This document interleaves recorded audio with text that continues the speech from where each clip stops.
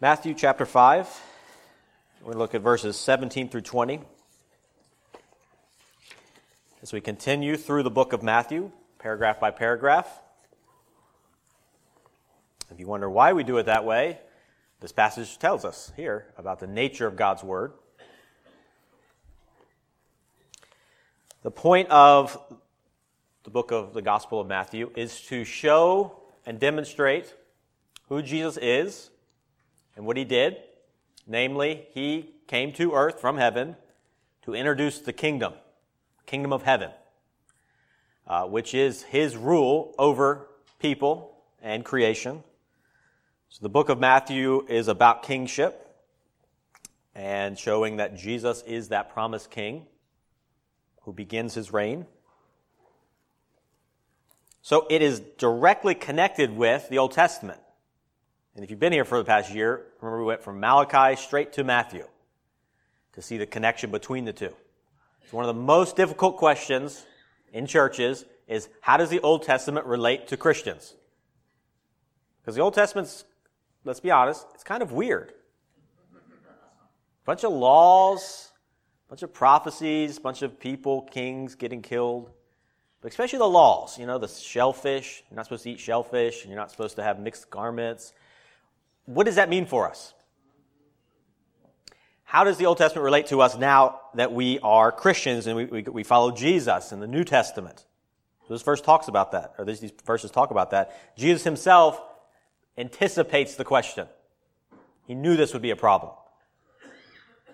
So Jesus gives us, this is a long sermon, chapter 5, 6, and 7, or one long sermon. It probably took him a couple days to preach. Introducing the kingdom that he has brought. It's right at the beginning of his ministry. And to introduce the kingdom, as the king of the Jews, he had to address the book of the Jews, which is the Old Testament. And so he does it in three ways in this passage. We're going to see that he fulfills the Old Testament with authority. His disciples pursue the righteousness of the Old Testament. But ultimately, Christ demands perfect righteousness, which he gives. So let's look at this passage, and we'll see, first of all, Christ relates himself to the Old Testament. Verse 17, "Do not think that I came to destroy the law or the prophets. I did not come to destroy, but to fulfill." Now, law and prophets is a way that they refer to the Old, what we call the Old Testament, they would refer to it as law and prophets. So it's their way of saying all the books before this. "For surely I say to you," or "Verily I say to you, till heaven and earth pass away, one jot or one tittle will by no means pass from the law till all is fulfilled. Whoever therefore breaks one of the least of these commandments and teaches men so shall be called least in the kingdom of heaven. But whoever does and teaches them, he shall be called great in the kingdom of heaven. For I say to you, that unless your righteousness exceeds the righteousness of the scribes and Pharisees, you will by no means enter the kingdom of heaven." One commentator said, this is the most difficult passage in the whole Bible. I don't know. Usually it means it's one of the most important passages in the Bible. And because it's so important, it really pushes back against a lot of other things that we like. And causes us to sort of reevaluate how we view the world, how we view Christ, how we view the Bible, and how we view ourselves. So he comes in, he's preaching this message. He says, I'm preaching, his first sermon was, repent for the kingdom of heaven is at hand. He is the king of the Jews. He's bringing something new in. So the Old Testament has been happening for, say, 1,500, 2,000 years of stories and tales. And then Jesus shows up and says, now it's something new. Unlike them, I'm the king. And so the question arises, well, if he's the new king with a new kingdom, then I guess everything before doesn't matter anymore. We can kind of toss out the Old Testament because the new king is here. That question still arises. We follow Jesus, we don't follow the Old Testament. And so that's what he's addressing right at the beginning of his ministry. And he says, bluntly, do not think that I came to destroy the law or the prophets. Destroy, in this sense, is usually used of buildings to dismantle and remove. Get rid of, toss out, dismiss, unhitch yourself from the Old Testament. He said, I did not come to destroy the law or the prophets. And he says it again, I did not come to destroy, but to fulfill. You see how he says, I didn't come to remove it, I came to add to it. I'm in line with the Old Testament, but I've got more than the Old Testament ever had. He is the king, but notice he says, I came to do something. He did not just show up to live and exist. The king came to do something, which was introduce the kingdom. But he's saying right up front that the kingdom is consistent with the Old Testament. It's not the same, but it's consistent with it. So the Old Testament talked about a kingdom. If you ever read through the Old Testament, there's books called Kings. First and Second Kings. Lots of genealogies of kings with funny names and terrible lives. We know King David, Solomon, King Solomon. You ever heard the term Jezebel? She was the wife of King Ahab. It's more like King Jezebel and her partner Ahab. The Old Testament was about kingship. It was about God taking people out from one king, Pharaoh, into a new kingdom, Israel.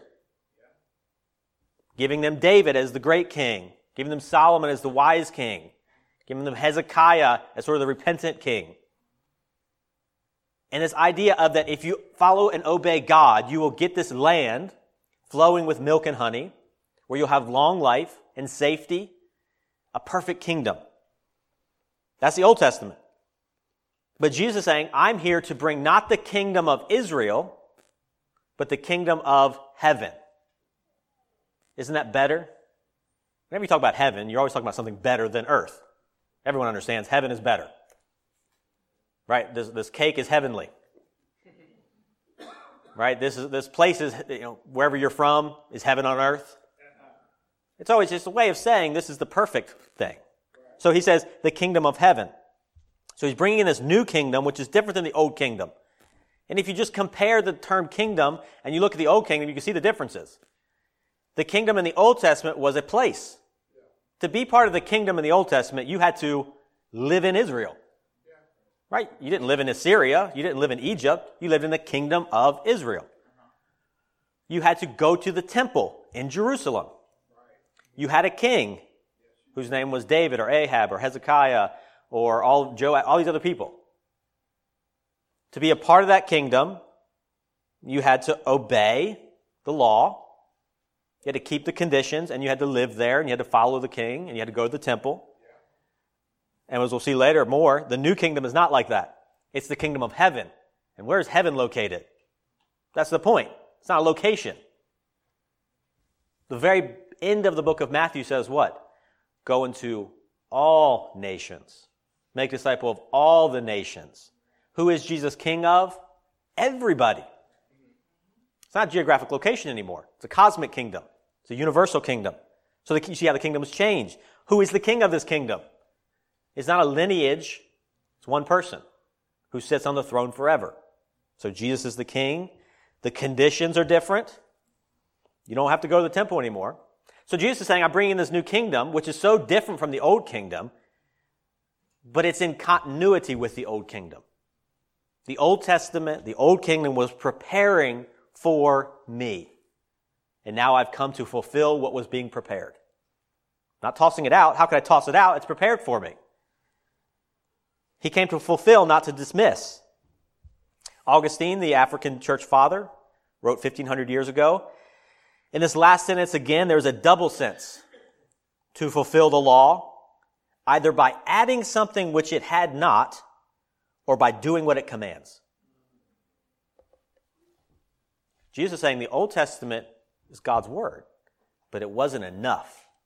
I came to fill it up. I came to add something to it didn't have. What did the Old Kingdom, the Old Testament not have? It didn't have Jesus as king. It had David as king.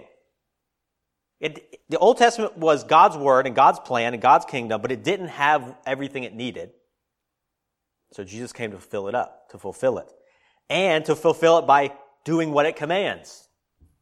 When you read the Old Testament, there's a lot of stuff you're supposed to do. And no one could ever fulfill that. So Jesus says, I didn't come to destroy the law and prophets. I came to keep them. I came to actually do what, I would be the first person to actually do what they said. I'm not going to dismiss them. I'm going to obey them. So Jesus was born of a woman, born under the law. And he kept the law. Theophylact. If you're looking for a child's name, Theophylact is available. He lived about 1,000 years ago in what we would call Greece nowadays. And he says the same thing. How did he fulfill it? First, he did everything which the prophets had foretold concerning him, which is why the evangelist often, says the book of Matthew, often says, so that what was spoken by the prophet might be fulfilled. Remember we talked about that? Why was he born in Nazareth? So that it might be fulfilled that he would be called a Nazarite. You look back at the first few chapters, this same word fulfill is used over and over again to say he was supposed to be born in Bethlehem. And so it was fulfilled. He was called out of Egypt so that it would be fulfilled. I've called my son out of Egypt. So it's a prophecy aspect. The Old Testament said some things are going to happen, and Jesus says, and here I am to make them happen.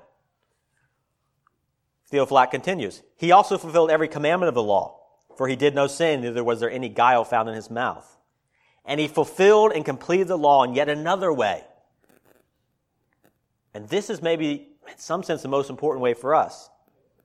Whatever the law had sketched in outline, Christ fully painted in. The law said, do not murder, but Christ said, neither be angry without cause.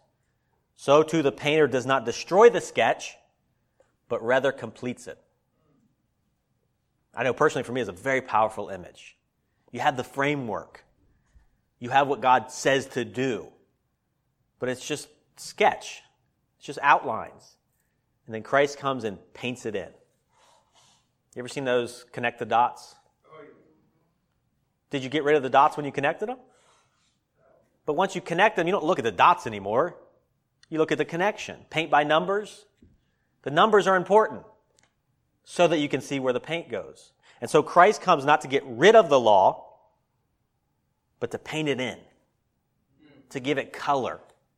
So that now when you look at the law, you see beauty. You see happiness. You see joy, which by human nature, you don't see joy and beauty in law. So Christ comes to fulfill it, to fill it in with color, with beauty, with paint. So in other words, Jesus was an artist by both his life and his actions. The Word of God is God's divine, inspired revelation of himself to people. How could Jesus dismiss that? If he is God, then to dismiss the Old Testament would be to dismiss his own word. The Old Testament shows us who Jesus is, what he will do, so that when he does it, we can say, oh, that's what he was talking about. If you toss out the Old Testament, then the Passover, when Jesus dies on the cross, you just have to sort of start fresh instead of seeing thousands of years of preparation. To throw out the Old Testament is to say, Jesus just showed up out of nowhere and just made up some stuff to do. He says, I didn't come to do that. I want you to read the entire Old Testament before you listen to me. And so when you listen to me, you can say, oh, wow, this is what we've been looking for.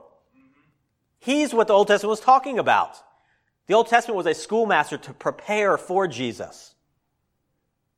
Without the Old Testament, you're not prepared for Jesus. Without the law, you don't know the lawmaker.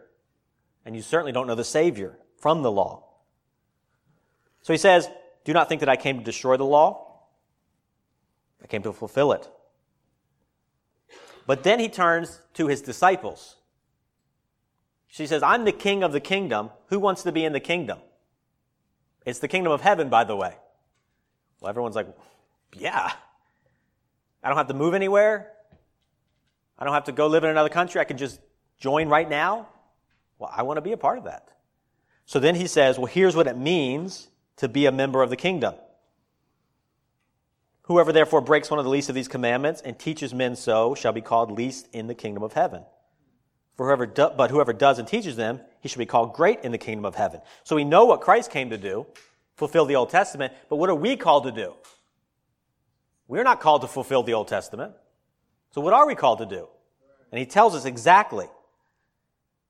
He already talked about in the Beatitudes in verse 6, blessed are those who hunger and thirst for righteousness.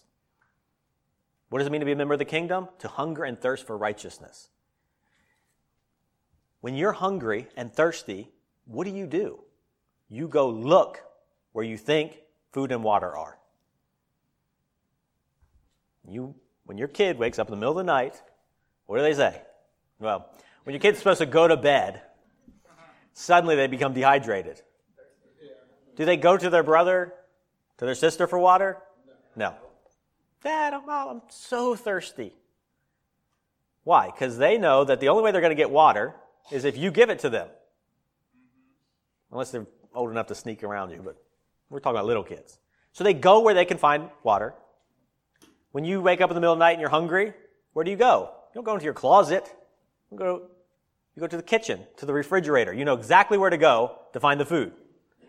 So for those who hunger and thirst after righteousness, Jesus says, first you have the desire. Now I'm going to tell you where to find it. You want righteousness? Here's where you find it. Whoever therefore breaks the least of these commandments. Where is righteousness found? Where did God speak? Where did the God of righteousness? Remember the verse we read at the beginning of the service? He's the God of righteousness and justice. So when he speaks righteousness and justice. So when you want to know, when you're hungry and thirsting after righteousness, you go to where God speaks. And where did he speak? In the Old Testament. So to dismiss the Old Testament is to turn from righteousness. It's to turn from God. He says, well, God, you spoke back then, but I don't really have time for that part of what you said. Let's turn to something that I like more, or it's easier. Sometimes it's just easier to read the New Testament. You're like, it's just easier. But when you hunger and thirst, you'll search. You'll work. And so he says, go to the Old Testament to find righteousness. And do what with it? Obey it. When you find the right thing to do, a child of the kingdom, a member of God's kingdom, will do what is right. But notice it's also communal. And teaches men. To be a member of the kingdom is not just to do right. It's to help others do right. Is righteousness good? Then why wouldn't you help people you care about to be righteous? Now, we may not use the word righteous very much. We may use other words, truth, goodness, justice, do the right thing, whatever you express to mean God's will revealed. Are you helping someone else do it? To be great in the kingdom means do it and teaches it. You can't be great in the kingdom if you do it but don't teach it. Have you ever seen a movie or heard a song that you just loved? Did you turn it off when other people came in the room? Like, oh, I love this song. Someone's here. Let's turn that off. I'm not talking about the old ways anymore. What do? You say to the person, hey, listen to this song. I love this song. And if they're like, I don't like this song, you don't be like, oh, yeah, I don't like it either. And you're like, oh, what is wrong with you? This song is great. I love this song. Listen to the words. Listen to the music. Listen to the melody. So if you love righteousness, you love the Bible, you'll search it, you'll listen to it, you'll obey it, and then you'll turn to people and say, look at this is great. Amen. So when you evaluate your own life, are you teaching? And if the answer is no, which for many of us, often it's no, it's not because we're doing the right thing, it's because we've left the right thing. We've been distracted. When you do turn the music off or you give up, it's because you care more about that person's opinion than you care about the song. I love this song. That song is junk. Oh man, maybe you're right. What has happened? You said you're more important than the song. So when you don't teach the Bible, you're saying, I care more about whatever is keeping you from it than the Bible, than righteousness. And so it's recentering ourselves on God and on His Word. We pursue righteousness and we help others pursue it too. In other words, we follow Christ, who is our righteousness, and we help others follow Him too. Because we love our neighbors. And if you love someone, you will help them do what is right. But look what he says about the Bible. If our very status within the kingdom is built on God's word, what is God's word? And he says here in verse 18, "For surely I say to you," that phrase is important. Have you heard people say amen? That word assuredly, if you read it from the original languages, would sound like amen. Amen is not an English word. It's a Hebrew word. It's a Greek word that we just sort of say. And you say it when you agree with something. Or you say, yep, that's true. So sometimes you'll hear people in the service say, amen. That's an ancient tradition going back several thousand years or more to say, what he just said is true and I agree with it. And that's how it's used in the Old Testament, and that's how it's used for most of the Bible. And that's what the prophets would say when they would say, thus says the Lord. The prophet would come and say, thus says the Lord. And everyone would say, amen. But look what Jesus says. For assuredly, I say to you. He doesn't say, thus says the Lord. He said, I say to you. He's the first prophet to ever show up and speak for himself. Every other prophet said, God says to do this. I say that to you. God says to do this. Jesus says, I say to do this. Now, who has the nerve to say, you don't need to listen to God's word, you need to listen to me? Unless that person is God's word. That person is God. So he says, I say to you, assuredly, verily, amen. Pay attention because God is speaking right now. Till heaven and earth pass away, one jot or one tittle will by no means pass from the law till all is fulfilled. Now, we don't use the word jot or tittle. We would understand those to be, those are letters. Those are ancient letters from the Hebrew and Greek languages. They're the smallest letters. They would be like the I. You ever seen an I? That would be like a jot. And a tittle is if you crossed your T. Really like the smallest parts of a letter. Yeah, dot the I and cross the T. That's what Jesus is saying, if we were using English. He says, not one letter or one part of a letter will pass away until heaven and earth pass away. So which is going to disappear first, this earth or God's word?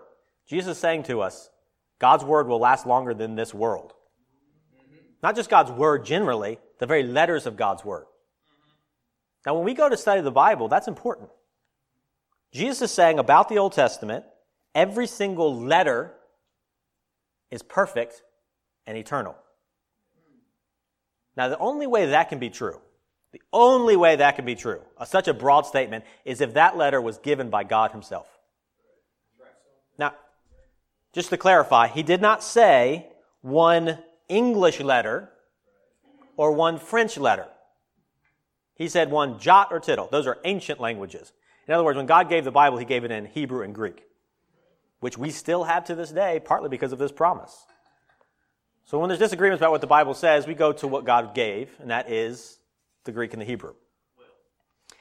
And we don't have to worry because God has promised that that Greek and Hebrew language, whether you can read it or not, it's still here. Every single letter. Can you trust the Bible? Can you trust Jesus? The answer to both is yes. See, when Jesus wrote this, the entire Old Testament, as we have it, was available to him. Exactly as we have it. So when he said, it's all there, he meant exactly what we have. No new discoveries were made after him. That's important because sometimes there's a push against this idea of what we call inerrancy. Inerrancy means there's no errors in the Bible. And the common sort of popular view among churches is that was invented about 150 years ago in Princeton. You'll hear this. If you go outside of sort of our conservative circles, you'll hear churches and pastors and Christians and non-Christians say that idea of no errors was invented by some guys who worked at Princeton in about 1850, 1880. And if that's true, I don't really have time for it. And neither should you. I quoted some authors here from 1,000 years ago, from 1,500 years ago. This book was written 2,000 years ago. So what Jesus is saying is, they didn't invent inerrancy at Princeton. I invented it right here. What is more inerrant than saying the very letters will not change? Can you trust the Bible? Yes, down to the very letters. Because Jesus said so. Not because I said so, not because anybody else, because Jesus himself said, here's the Bible, Every letter is perfect. Therefore, it will last till all is fulfilled. And if you read the Old Testament, there's stuff that hasn't happened yet. And until it happens, you can trust it. It talks about Jesus coming back, setting up his kingdom through all the universe, creating a new world. Until that happens, you can trust every single letter. And when it happens, you can just talk to God himself. In other words, there's no competition between Jesus and the Bible. Amen. There's no competition between Jesus and the Old Testament. To follow Jesus is to look to the Old Testament. It's to hold them both as the Word of God. There's no competition. Now, that doesn't mean the application hasn't changed. How many of you like to eat seafood? Crabs? We're in Maryland, right? Blue crabs. You know the Old Testament says not to? And this says you're supposed to keep every commandment. But notice who's saying it. Jesus. So we look to the Old Testament through Jesus. Jesus is Lord of us and Lord of the Old Testament. He tells us how to read the Old Testament. We don't toss it out, but we do interpret it differently. R.T. France says, the law is unalterable, but that does not justify its application beyond the purpose for which it was intended. To speak of a change in application of the law is not to regard it now as discarded. You know why they couldn't eat crabs? It was to show the world that there is a difference between God's people and the world. That is still true. That truth has not changed. Go to the Old Testament, read it, believe it, follow it. Except Jesus says that's not how you do it anymore. And the only person that can change the application is Jesus himself. And he specifically says, now we show the holiness of God through our church, through our membership, through our lifestyle.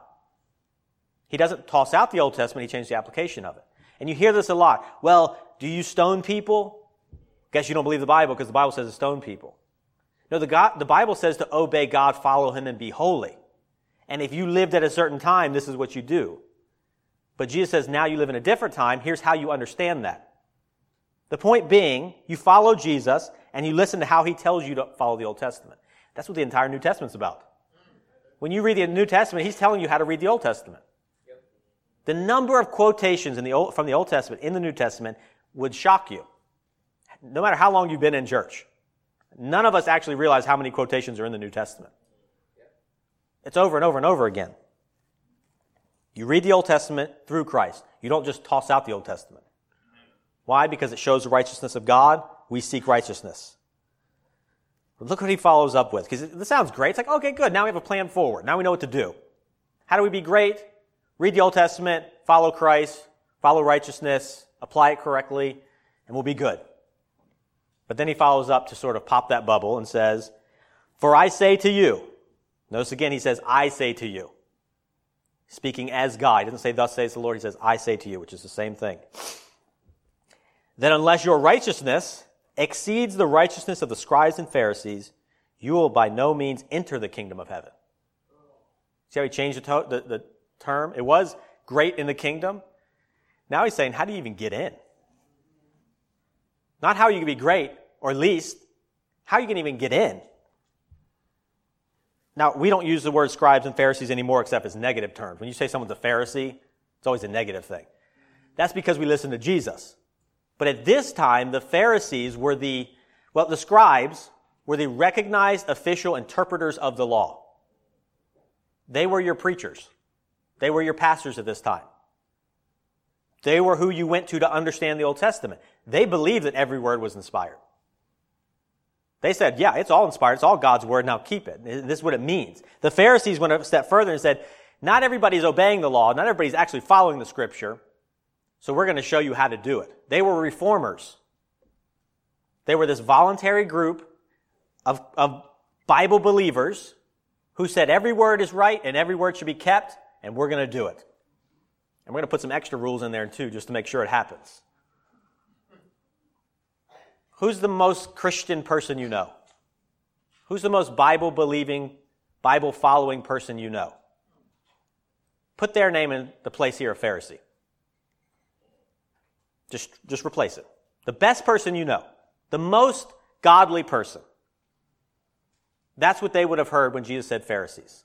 That's what Jesus is saying to us. So put that person's name right there and say, unless you're better than that person, you won't even get in the kingdom. Now you say, oh man, that was my goal. Like, if I can just be as good as, maybe you have to go back in history. If I can be as good as Spurgeon or John the Baptist or Paul. Unless your righteousness exceeds the righteousness of Paul himself, of John the Baptist himself, of St. Peter himself, you won't even get in. Well, I'm not going to be as good as the apostles. I can't be better than Peter, who walked with Jesus. John, who wrote books of the Bible, who really seems to do the right thing most of the time, following Jesus, believing Jesus. I can't be better than him, better than the best Christian that ever lived, just to get in? Yes, because the kingdom of heaven is good, which means it has no sin. And everyone that's in the kingdom is good, which means they don't have sin. Sin corrupts. Righteousness doesn't. So the kingdom of heaven has a standard, which is perfect righteousness. Perfect. Not a trace of sin. Because sin is like yeast, it just spreads. It's got a ripple effect. So you bring one sin in, now you've got two sins. So unless you are perfect, that's what Jesus is saying, unless your righteousness is perfect, you will by no means even get in the kingdom. He's setting up an impossible situation. He's saying, pursue righteousness, follow me, listen to me, obey me, but you can't do it. You want to be in my kingdom? You're welcome, but you have to be perfect. What is he doing? He's doing the same thing the Old Testament was doing. Here's what you should do, but you're not doing it. So you need another answer. God doesn't change the standards. He doesn't say, well, okay, we'll let some sin in. He just changes the solution.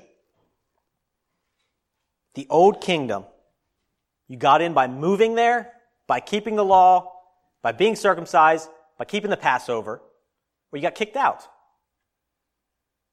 The new kingdom could be anywhere because God is anywhere, but it still requires obedience.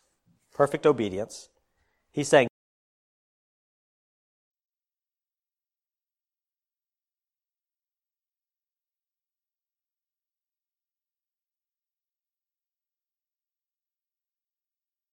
and I know myself better than I know you, and I certainly don't act like God, so I can't get in the kingdom? By no means enter the kingdom of heaven? And this is where we have to go to the rest of the Bible, but look back at the verse. Do not think that I came to destroy the law and prophets, lower the standard. I did not come to destroy, but to fulfill. The law could never get you in the kingdom. It only showed you why you couldn't be in. Right. So Jesus says, I've come to give something the law couldn't give. Entrance into the kingdom. Christ comes to give what the law couldn't, which is the righteousness required by the law. That perfect righteousness. You see, there's a new kingdom, but it's made accessible by a new covenant. Not the Passover, not circumcision, not going to the temple to sacrifice lambs. A new covenant. Amen. With only one condition. Faith.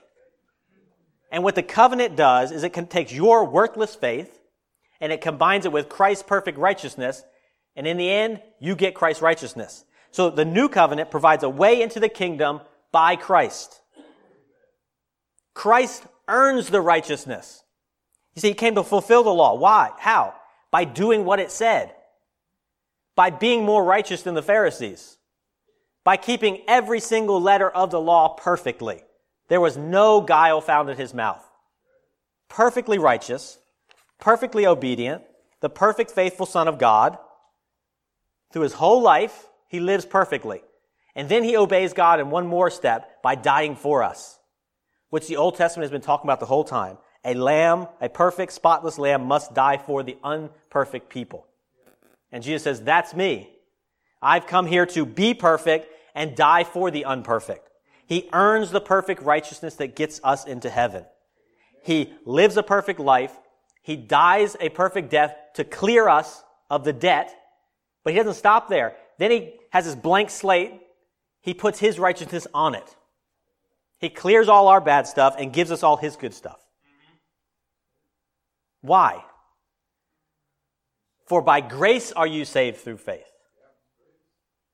Why? Because he's gracious. He is merciful. He is both just and righteous and loving. He requires perfection, but he's also merciful. Not by taking away perfection, but by giving it. He requires what we can't give, so he gives it to us. It's a free gift. All the righteousness that is required to enter the kingdom is given to us freely. You can't earn any of it. You should hunger and thirst for it, but you can't earn it. Romans 5 goes into detail. You see, Adam sinned, and we all followed in his footsteps, and we earned punishment.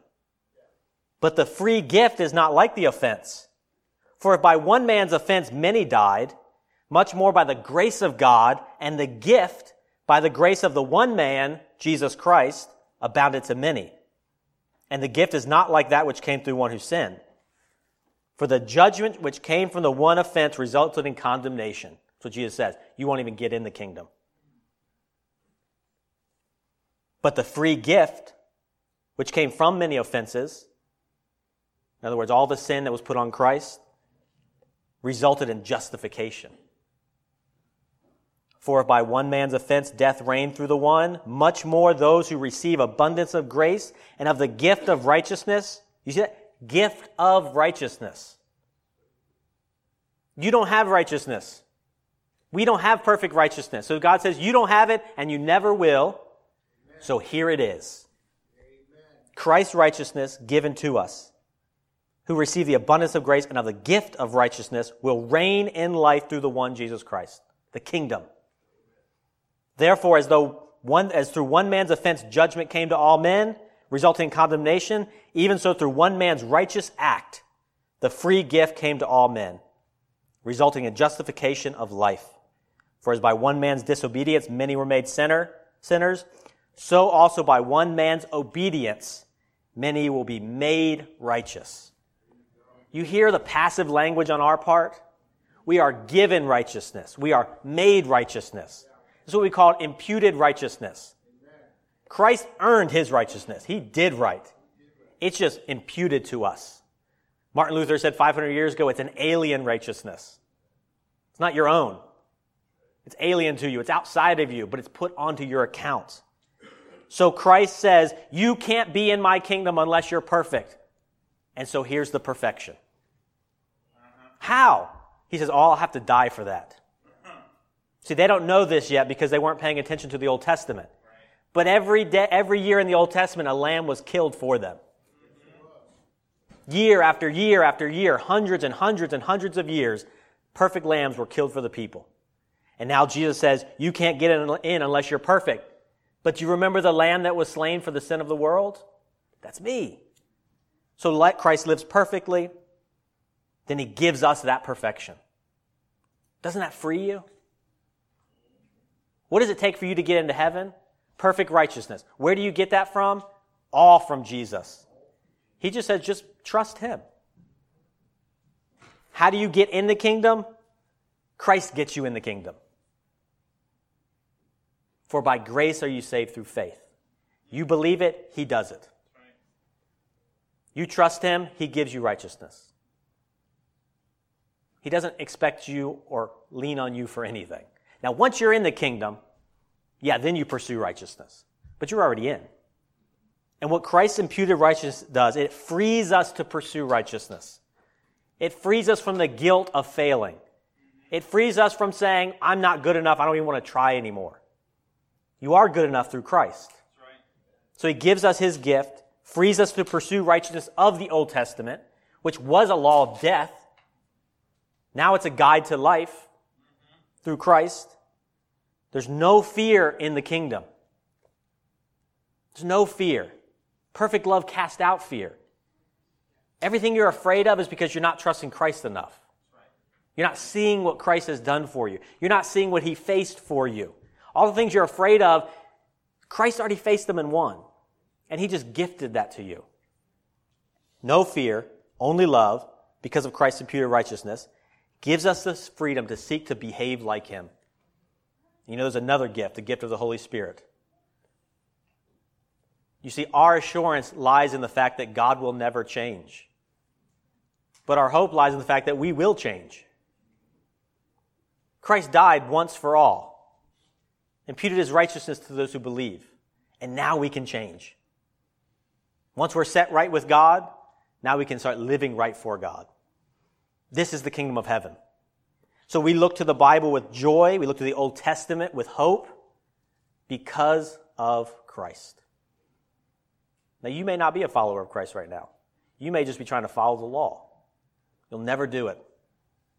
Turn from the law and turn to Christ. Amen. Turn from your church membership and turn to Christ. That's right. Turn from your good works and turn to Christ. Turn from your righteous attempts at life and turn to Christ. That's right. And then you'll have righteousness through Christ. Let's pray.